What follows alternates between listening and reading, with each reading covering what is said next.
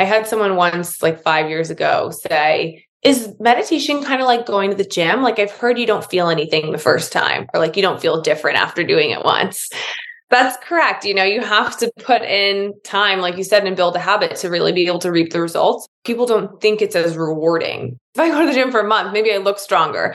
And if you go to the mental gym, if you sit on a cushion or if you journal, you don't necessarily have this outward showcase of how strong you are, how fit you are, something to show off. I feel like it's a hidden superpower that you're this strong and nobody knows. My name is Francesca Phillips, and you're listening to the Good Space Podcast, a show where we help you find peace and power in work, relationships, and intuition.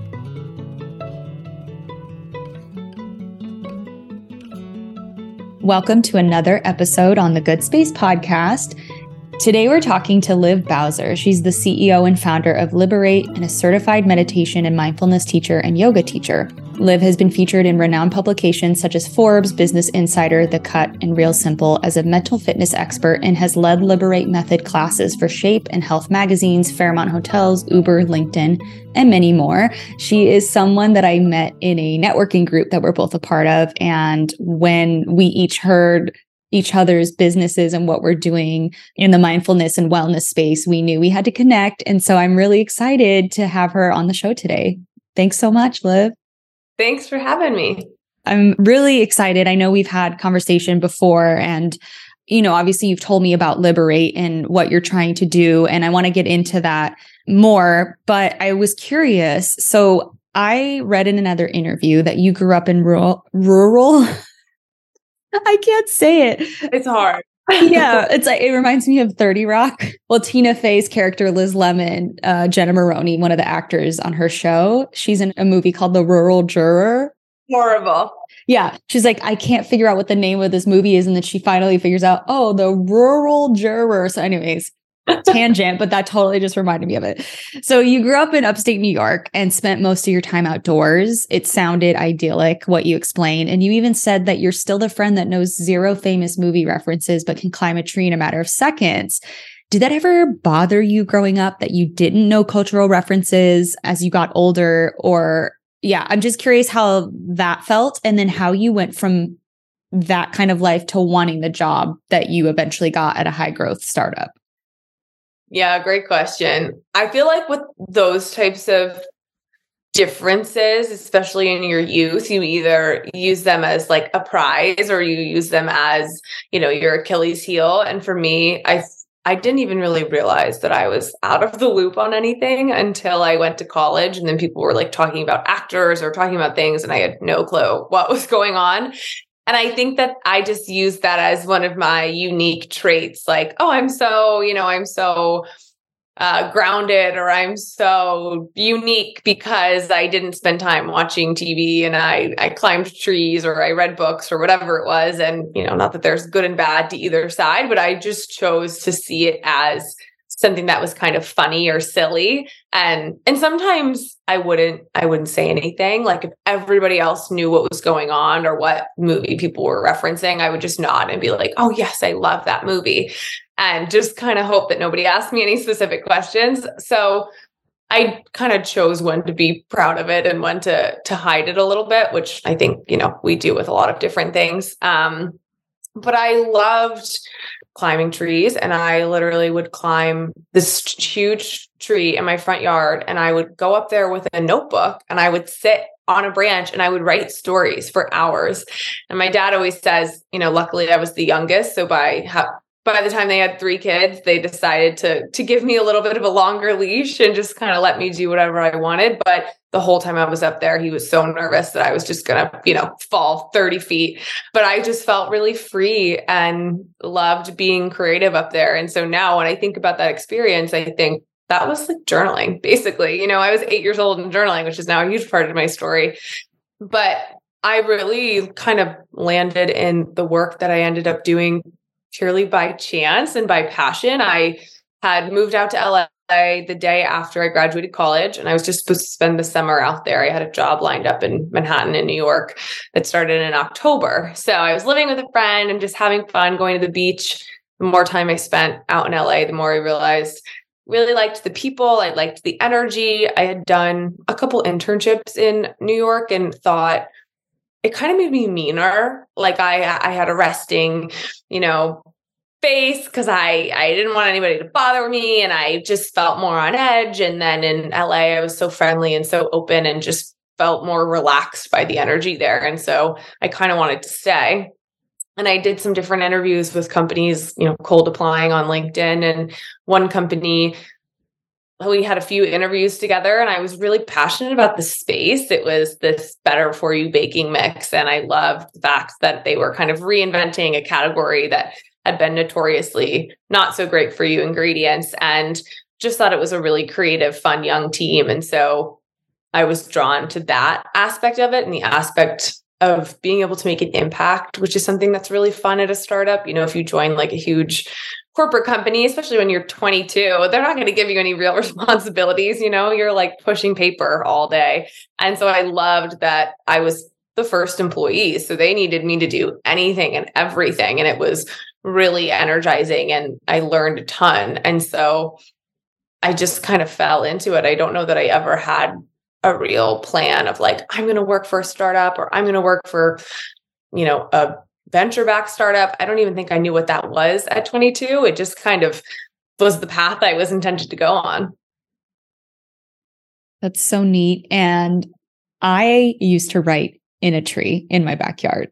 I literally have never met anyone else that has done the same thing. I would write songs though, instead of stories. That is so cool. So yeah, to hear that you say that, I was like, oh my gosh, me too. My tree wasn't nearly as big, but it was high enough to where if I did fall, I would for sure get hurt. But I had those like little Harriet the Spy journals where it's like the black and white. I don't know what it's called, but it's like the composition notebooks. Yes. Yes. So that's amazing. And then also I'm in New York City, and I've worked at a few beauty brands and like major agencies. And I know exactly what you mean as far as people are much meaner here. And so I don't blame you one bit for wanting to stick around LA. And that sounds great that you were just open. You were open to, okay, I'm here. I feel great. This is awesome. I want to stay. You applied to jobs. It felt very flowy. I don't know if you felt that way in the moment, but I think that's really powerful, especially at 22, your formative years. I'm sure you learned so much. But then I also know from some of the research, other interviews that you've done, is you also struggled with anxiety. Is that right? It's funny that you say it sounds flowy now. And I think everything I say sounds flowy now because I'm a mindful, instructor and all that. But in the moment, it was hard. I was so confused. I didn't know how much money I should be making. I didn't know if I should be in New York or be in LA. I didn't know what I was doing at the job. I felt like totally lost and confused all the time. And that led to anxiety for sure, because life transitions are really hard, and we're going through life transitions all the time. Whether you're graduating from college, or you're having a baby, or you're getting married, or you're getting divorced, or your kids leaving home, like in your empty nesting, there's just constant transitions. You're losing a parent, you name it. And I don't think any of us are ever really taught how to deal with that. I definitely wasn't. And so with all of that change often comes discomfort.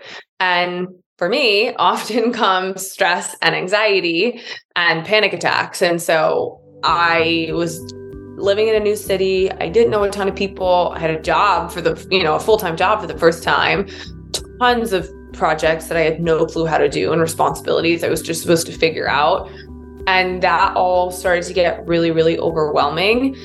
I probably started working pretty normal hours, and then every month they extended by an hour until the point where I was working probably from 7 a.m. to 9 p.m., working on the weekends. There were no boundaries. And in my head, I think, I don't have anything else to do because I don't have any friends in this city, and I don't really have any money. So I may as well just throw myself into work. That's what you're supposed to do, right? But because I didn't have any real boundaries, and I also wasn't really taking any time for myself, I didn't have much of a sense of self.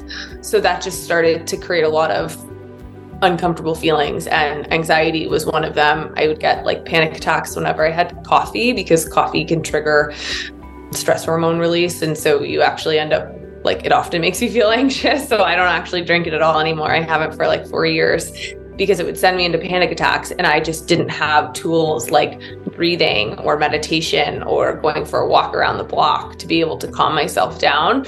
So it got pretty out of control. And I kind of felt like it just totally ran me for a couple of years until it got so bad I had to do something about it. With that whole environment and the anxiety that you're feeling and the stress, and I'm sure anyone listening can relate to that or have experienced it as well. And if you don't know what a panic attack is, you truly feel like you're about to die. Like your body just gets into this like literal panic mode where you feel like, yeah, you're going to die. I don't know how else to explain it because I've had them before too in my young 20s as well.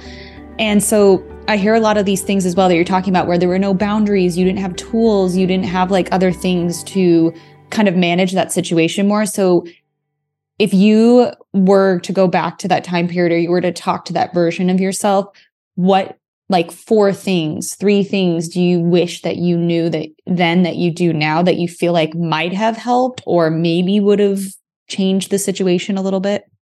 Mm-hmm. For panic attacks specifically, I have so many tools because I've had too many. One is breathe, take deep breaths. There's a million different breathing techniques. You can look them up, specifically for breathing for panic attacks. For me, it was inhaling through my nose, exhaling like I'm breathing out through a straw. That helped me a lot. But there's so many different breathing techniques you can do. And then also remembering that it's temporary. That's what I tell myself now whenever I get a little bit of anxiety. For some reason, to me, it always felt like this is how I am now. Like I'm going to feel like this forever. It's going to ruin my day. It's going to ruin my night. It's going to ruin my week. Like I would totally spiral. And that obviously made the panic a lot worse. And so reminding myself, this is temporary. You might feel like this for the next 15 minutes. It's not going to last as long as you think it is. And so that always helped me kind of just be like, okay, all right, like you can do this for 15 minutes. It's not going to last forever. It will go away. And then there's so many other techniques. I mean, I take CBD a lot. You can suck on like a lozenge or vitamin C or D to help. You can engage your 5 senses of sight, sound, taste, touch, smell to help bring yourself into the present moment. I would take a shower, just like anything you can do to kind of distract yourself. Or if you're more advanced and more bold, you can try to meditate with it and sit with it. And there are meditations out there specifically for panic attacks, specifically to help you ground down in the present moment and almost befriend those sensations instead of like imagining that you're driving a car and all of a sudden they're in the driver's seat and they've locked you in the trunk. It's like, no, they're in the passenger seat. They're kind of an annoying co-pilot and you really wish they weren't there, but you're still in the driver's seat. Like you're okay. And so some of those exercises were really helpful for me. And I still think about them all the time whenever I get those feelings. So many great examples. Thank you for sharing that. I love how you brought us, when I brought up your childhood, to this experience at the startup, which lands us perfectly, I hope, to the point where you started Liberate, which was when COVID happened, right? So can you tell me about that transition? So what were you doing before then, and then during, and maybe after you realized, I need to start this company? I would love to hear that. I definitely felt inspired to start Liberate during that initial experience at work. And I didn't have a fully formed, ethos or anything. I just started to explore mindfulness practices. I was using a meditation app. I was Googling journaling prompts at the office. I was going to yoga class late at night and started to feel much more calm and capable and confident. I felt like less knocked off my feet when something bad would happen at work or when I'd get a passive aggressive text, And so I just felt much more stable and wanted to help the other people in my life that I knew were struggling do the same. But what I noticed was that I'm pretty woo-woo. I'm pretty into all these mindfulness practices. I'll go to a sound bath any day. But a lot of my friends weren't down and they, didn't necessarily have interest in going to a 60-minute yoga class or a 20-minute meditation app or whatever it may be. And so they were just missing out on the benefits that those practices have to offer because they didn't find the ways that they were currently presented accessible or approachable. And this was, 6 years ago. So there really wasn't a ton out there for mindfulness. There was like Calm and Headspace. That was when I thought of the physical fitness space and the fact that I could walk into a SoulCycle class and I got high-fived by 40 people. I'm so empowered to be there. I'm Instagramming it. It's like this wonderful, empowering community without any stigma. And there was nothing like that out there for mental well-being. The options were pretty limited, like using meditation app alone or going to therapy alone. And so my goal was really to create a community that allowed mental well-being practices like journaling and meditation to be more accessible and approachable to the masses. And so that eventually over time, probably over 2 years, turned into what a version, at least, of what Liberate is now, which is a mental fitness platform where we have wellness classes, we have team building programs, and we have well-being tools like journals that are all designed to help you strengthen mental muscles, which at Liberate, we focus on presence, courage, gratitude, confidence, and resilience. And proactively building these muscles the same way that you would proactively, go to the gym and lift dumbbells to strengthen your biceps and triceps, not because anything's wrong or you're trying to fix anything, but because you like to feel strong and healthy and fit and take care of yourself. And so we want to kind of treat our minds the same way that we've treated our bodies for so long. So that was in 2020 that we launched. So it's been about 3 years now. Something that's been on my mind is how personal or vulnerable that kind of wellness can be. And you already brought it up. You said a lot of people aren't down for it, or there's like an idea about it that they don't like or whatever. So you're making it more accessible, which is great. And so I know part of it is probably habit, right? If you're not used to meditating or journaling or accessing that part of you, it's probably a obstacle to start, or I don't know what the phrase is, but it's basically like difficult to start. The information you're hearing is what I wrote for our daily email, The Good Space Daily. So if you're already signed up, you'll have these tips in writing in your inbox. And if you're not already signed up and you're listening to this after the fact of us dripping them out live, we'll make it so that when you sign up, you can specifically ask for these emails and get them dripped out to you when you sign up. And that's the same with all the other topics and themes that we'll be covering for Feeling Your Best. So if you want to get these short daily reminders to access your authentic self in all areas of life and get resources, chances to win things, all of the good stuff, then make sure to sign up now. The link is in the show notes, or you can go to findyourgoodspace.com.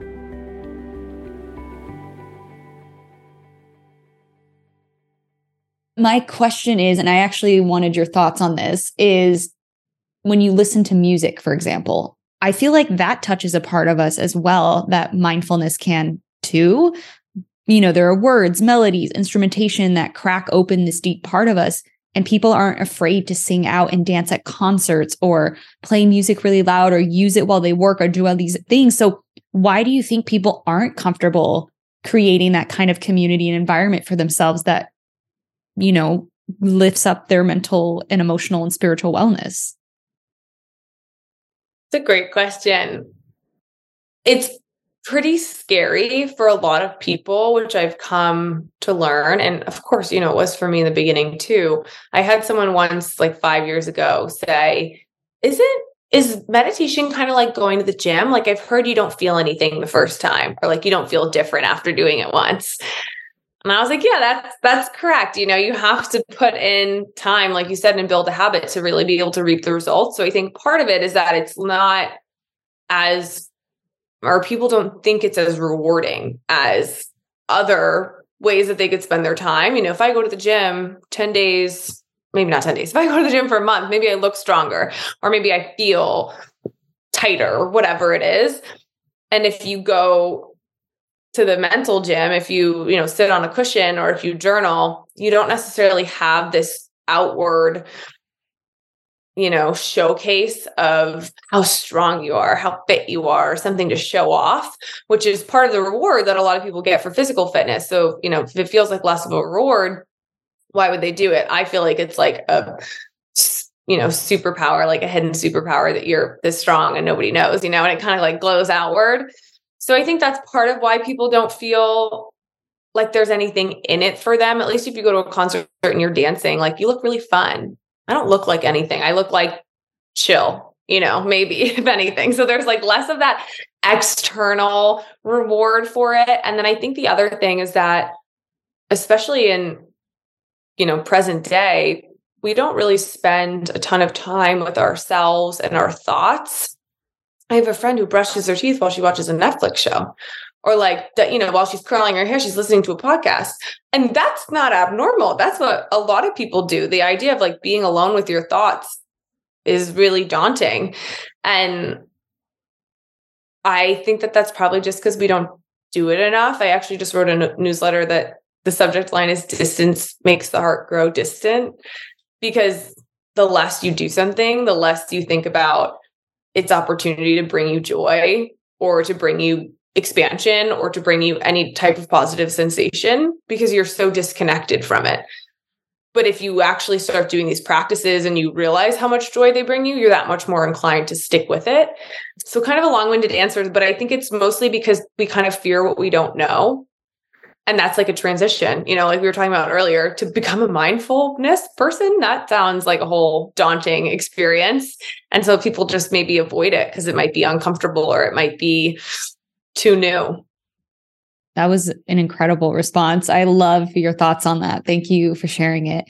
And it's interesting because on your site, it says that 80% of employees feel stressed, anxious, or lonely every single day. And it's like, that's not good, people. Like, this is not how work environments should be. I know "should" is a guilt word, but really, I felt that feeling. You felt that feeling. And so I know Liberate, you have a lot of great programs for teams and companies. And I do want to talk about the individual as well, but I know that you've helped a lot of work cultures. And so I also am curious though, how do we get leaders at major corporations to care or prioritize well-being for the employees? Because really it has to start from them, right? To create or to be an example for the culture we want to see. And so I was curious, does the actual change where someone could have boundaries with work, or someone could come home in time to be with their child, or they could have enough vacation time to feel rested, will that only happen if the employees stand firm in their boundaries and demand it? Or is there another way that it could work where that's the norm? Like, we've changed the norm now. We work with a lot of teams, and usually the leader has to be bought in order for any deal to go through, because HR can love it. The employees can be demanding it and craving it. But if the CEO doesn't believe in the importance of mental health or the necessity to take time out of the workday for a 30-minute mindfulness session once a month, then it won't happen, because it needs to be someone at the table who can sign the deal.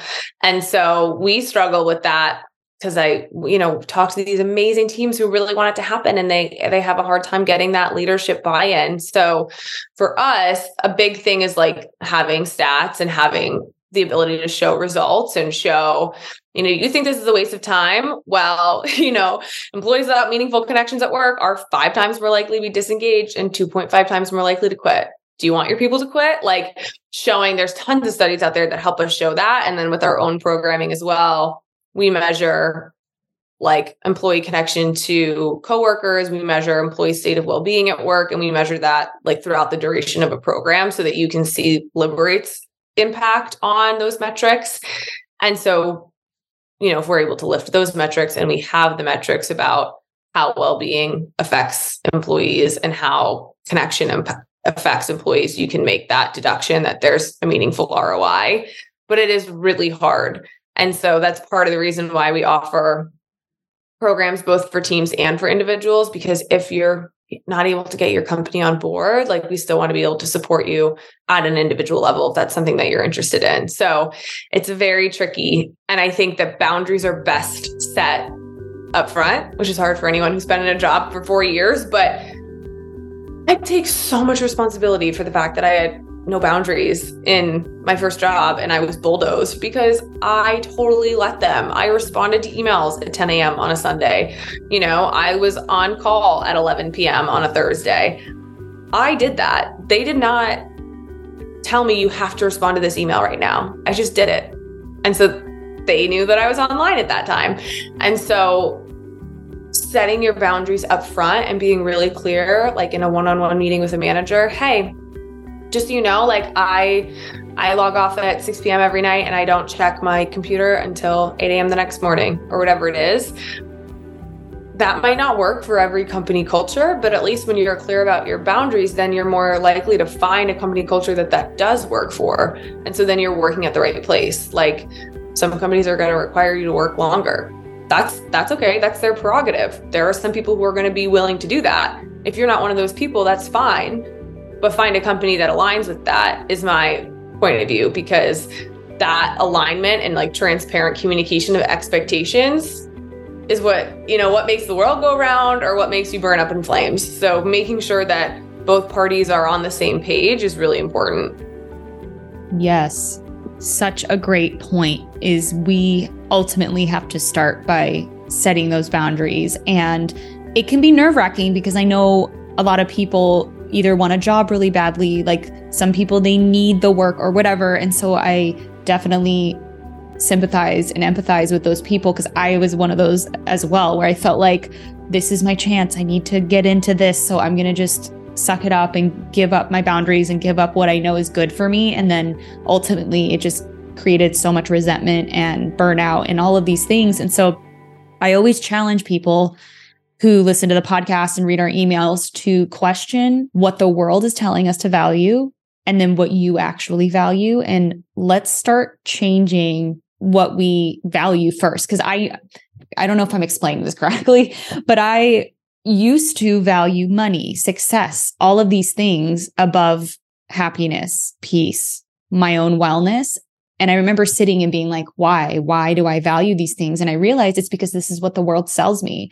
They sell me that I am irrelevant if I'm not striving for money, if I'm not striving for success, if I'm not working 60 hours a week and I'm on call all the time, then I'm no longer relevant or valuable. And it's also flipping that narrative and thinking, well, wait a second. No, that's not actually true. I value X, Y, and Z. And if that's not what the world values, that's okay too. And I love that you give permission that if your boundaries don't fit with a certain culture, that is okay. And you will find something that will. And I think it's putting that power back within ourselves to choose and to have the choice of what we want to do. We're not victims or powerless to what's around us, if that makes sense. I want to know, one, how an individual like me or someone listening can reap the benefits of whatever Liberate teaches. And then talking about the 4 components. I don't know if that's part of it or if it's part of everything, but you talk about movement, journaling, connection, and meditation.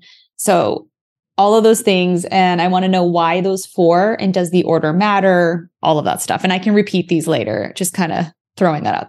So the Liberate method is what we were founded on. That is, part of any, whether you're an individual or a company or a team working with Liberate, you're experiencing the Liberate method. It's where we take proven practices and distill them down so that you're spending enough time with the practice to reap the benefit and then moving on to keep people engaged. So we start with intention setting as a way to set clear goals and really get grounded for the class. And then we move into mindful movement, which is either light guided breath work or gentle seated stretching that you can do from your desk. So it's really accessible. Then we move into journaling, which is focused on, whatever the class theme is, whether it's a resilience workshop, gratitude, confidence, you name it. We'll dive deep into that with guided prompts. And then we hold space for conversation, which is an opportunity for connection. So you never push anybody, but whoever's in the Zoom room or whoever's in the live class, sharing what you wrote down, sharing what you're grateful for, whatever it may be. And then we ground the practice with meditation to let all of that good work we've done take time to sink into the mind and body. And part of what's really powerful about this approach is that it can be really hard to go from moving a million miles a minute in life to complete stillness for meditation, which is often why people don't do it. And so with Liberate, we start with movement. We slow down with journaling. We open up with conversation. By the time you get to that meditation, participants feel much more teed up for success within that stillness because we really eased our way into it. And it's similar to like a shavasana at the end of a yoga class. You're basking in that stillness because you've just gently worked your way there together. And so we find that oftentimes when we would send surveys of what was your favorite part of class, people love the meditation, even if you ask them on the street and they said they would hate meditation and they don't do it. But it feels so good to like let it all kind of sink in before you transition into the rest of your day. So whether you're doing a class with us or a program with us, that method is always guiding our curriculum. And then for the journals, of course, they're focused on journaling, but we do integrate intention setting. We have like different educational pieces around how you can incorporate more mindful movement into your day and things like that. And the flow is really intentional. So of course you could do them in any order that you'd like, but the goal is really to like open you up and ground you down throughout the class. And we like to find kind of levity and depth. So during the journaling, like things might be challenging. It's a workout for a reason. But by the end, you're still leaving the class feeling like this weight has been lifted off your shoulders and it's this breath of fresh air because we're not just like giving you a heavy prompt and then saying, see ya, good luck. Like we're really guiding you through the whole thing to make sure that you feel good at the end. So is this something where I can get on an app or your website and I can sign up for a class that's live at a certain time, just like I would a yoga studio, or how does that work? We have monthly community classes that are actually free. So anyone can join. They're hosted over Zoom and led by one of our amazing class leaders. And then you can also, as an individual, use the app. It's Liberate Studio on the App Store. We have breathwork, journaling, meditations, hypnosis, EFT tapping, all different types of practices on there. And then you can also buy digital or physical journals too. So there's a few different options for you if you're an individual. That's great. And I will make sure to share this in the show notes and our emails so that anyone listening, you will be able to find it and start using those tools. I think that's incredible. I'm going to make sure I check it out as well. My last question then, well, second to last question is, what are you working on in the next year or so for Liberate? Like, where is it heading? What are your goals? Great question. Also, always a great question. So right now we do this really fun. It's called the entrepreneurial something. And basically every quarter you set your rocks. So you have big rocks, little rocks, sand, and water. And whatever your big rocks are, or what you're focusing on primarily, little rocks, second priority, sand and water, not as important. And so that's been really helpful for us because as a startup, there's so many different priorities to focus on. It can get a little distracting if all these different messages are coming in the inbox and you want to respond to all of them. You want to do everything. And so when we just set our big rocks, basically, if it's an email that's not a big rock, I give it to somebody else. I'm not even going to touch it. I'm not going to do it, even if I really want to, because it's not good enough use of my time. So right now our rocks we have the Amazon launch, which we're really focused on. So we're getting our journals on Amazon so that we can reach more people. And then we have a second journal launching. That's a 6-month journal. And so that has the affirmations, intention setting, and prompts the same way our 90-day journal does, but it also has education on different mindfulness practices. It has different mental muscle check-ins. So you get to rank your strength over time. And then we also have letters from me, which are something that we've always sent over email and are basically like my diary entries, which people seem to really enjoy the kind of human aspect behind the brand. So that's something that we're really focused on this quarter and kind of with that throughout the end of the year. And then we're also doing a lot of conferences because now that COVID has come and gone, there's so many in-person opportunities to connect with community and give people the resources to add to their toolkit. And so we're doing like real estate conferences, media conferences. They'll have us out to lead different Liberate sessions for the attendees, which has been a really fun way to connect in person. So a lot of the same, and then piling on some new initiatives on top. So many good things going on. And will that all be posted on your website and Instagram if people are interested and want to get involved in either of those? Instagram's definitely great. You can go to our website, which is liberatestudio.com. And then you can also add your email to our email list there, which we send out pretty regular, but not obnoxiously regular email updates so that you can stay in the loop as well. That's great.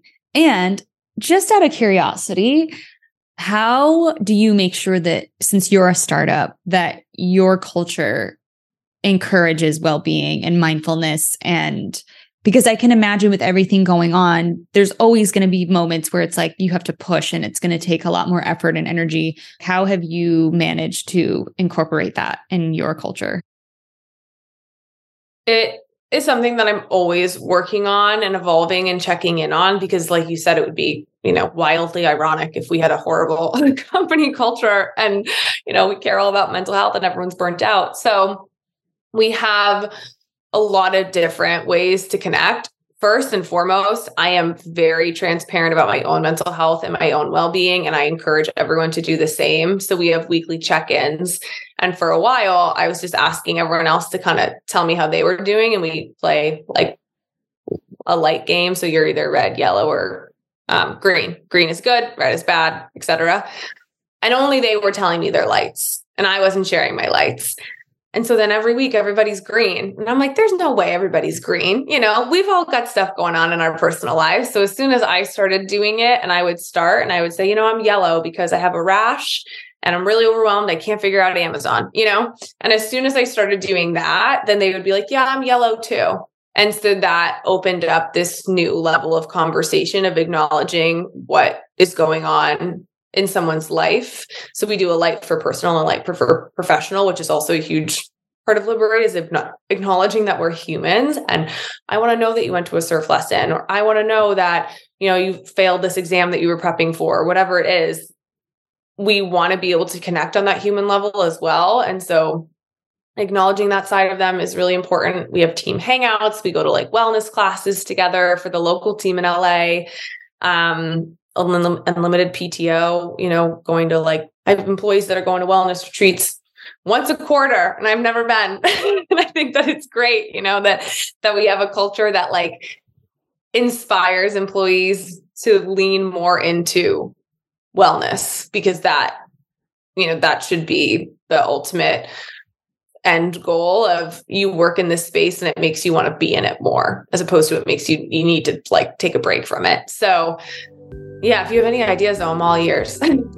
No, I think you're doing an incredible job. And I bet that productivity is better with people feeling like they can take time when they need it. They can kind of flow with life and feel acknowledged for their whole self and not just their work self, which I think is amazing. And tell me if I'm wrong. I feel like productivity would be great, right? I think that we're pretty productive. Yeah. I mean, it's a small but mighty team. And it's, to your point, really flexible in terms of when people need to work or when people have a different priority. But the expectation is whatever's on the board to get done this week is getting done. And if it's not, there's a proactive conversation about it. And, we're super transparent with our comms, but we've got a really passionate team, which I think also helps with productivity. That's great. Oh, wonderful. Well, Liv, thank you for taking the time out of your busy day to chat with us and share everything that you have learned and that you're building. And I can't wait for more people to know about Liberate. Thank you so much for having me. It's always so fun to chat with you. I know we couldn't stop talking before this to even record it. So I'm happy that we got a great conversation in, and hopefully some of my feelings can be helpful to somebody else out there. Absolutely. All right. We'll chat soon.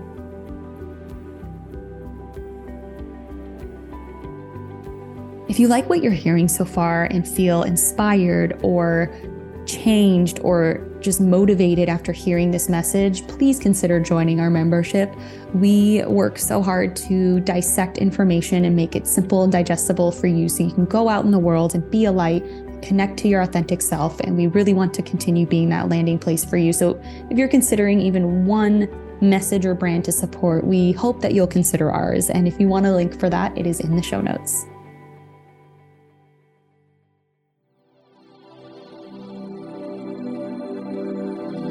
Now it's time for an affirmation.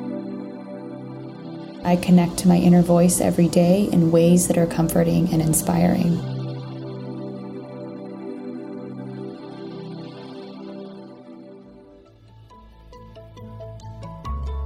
If you found today's tips inspiring or thought-provoking, share it right now on social media and make sure to tag me at Francesca A. Phillips or at Find Your Good Space, and also weigh in the comment section at findyourgoodspace.com. You can find links in the show notes.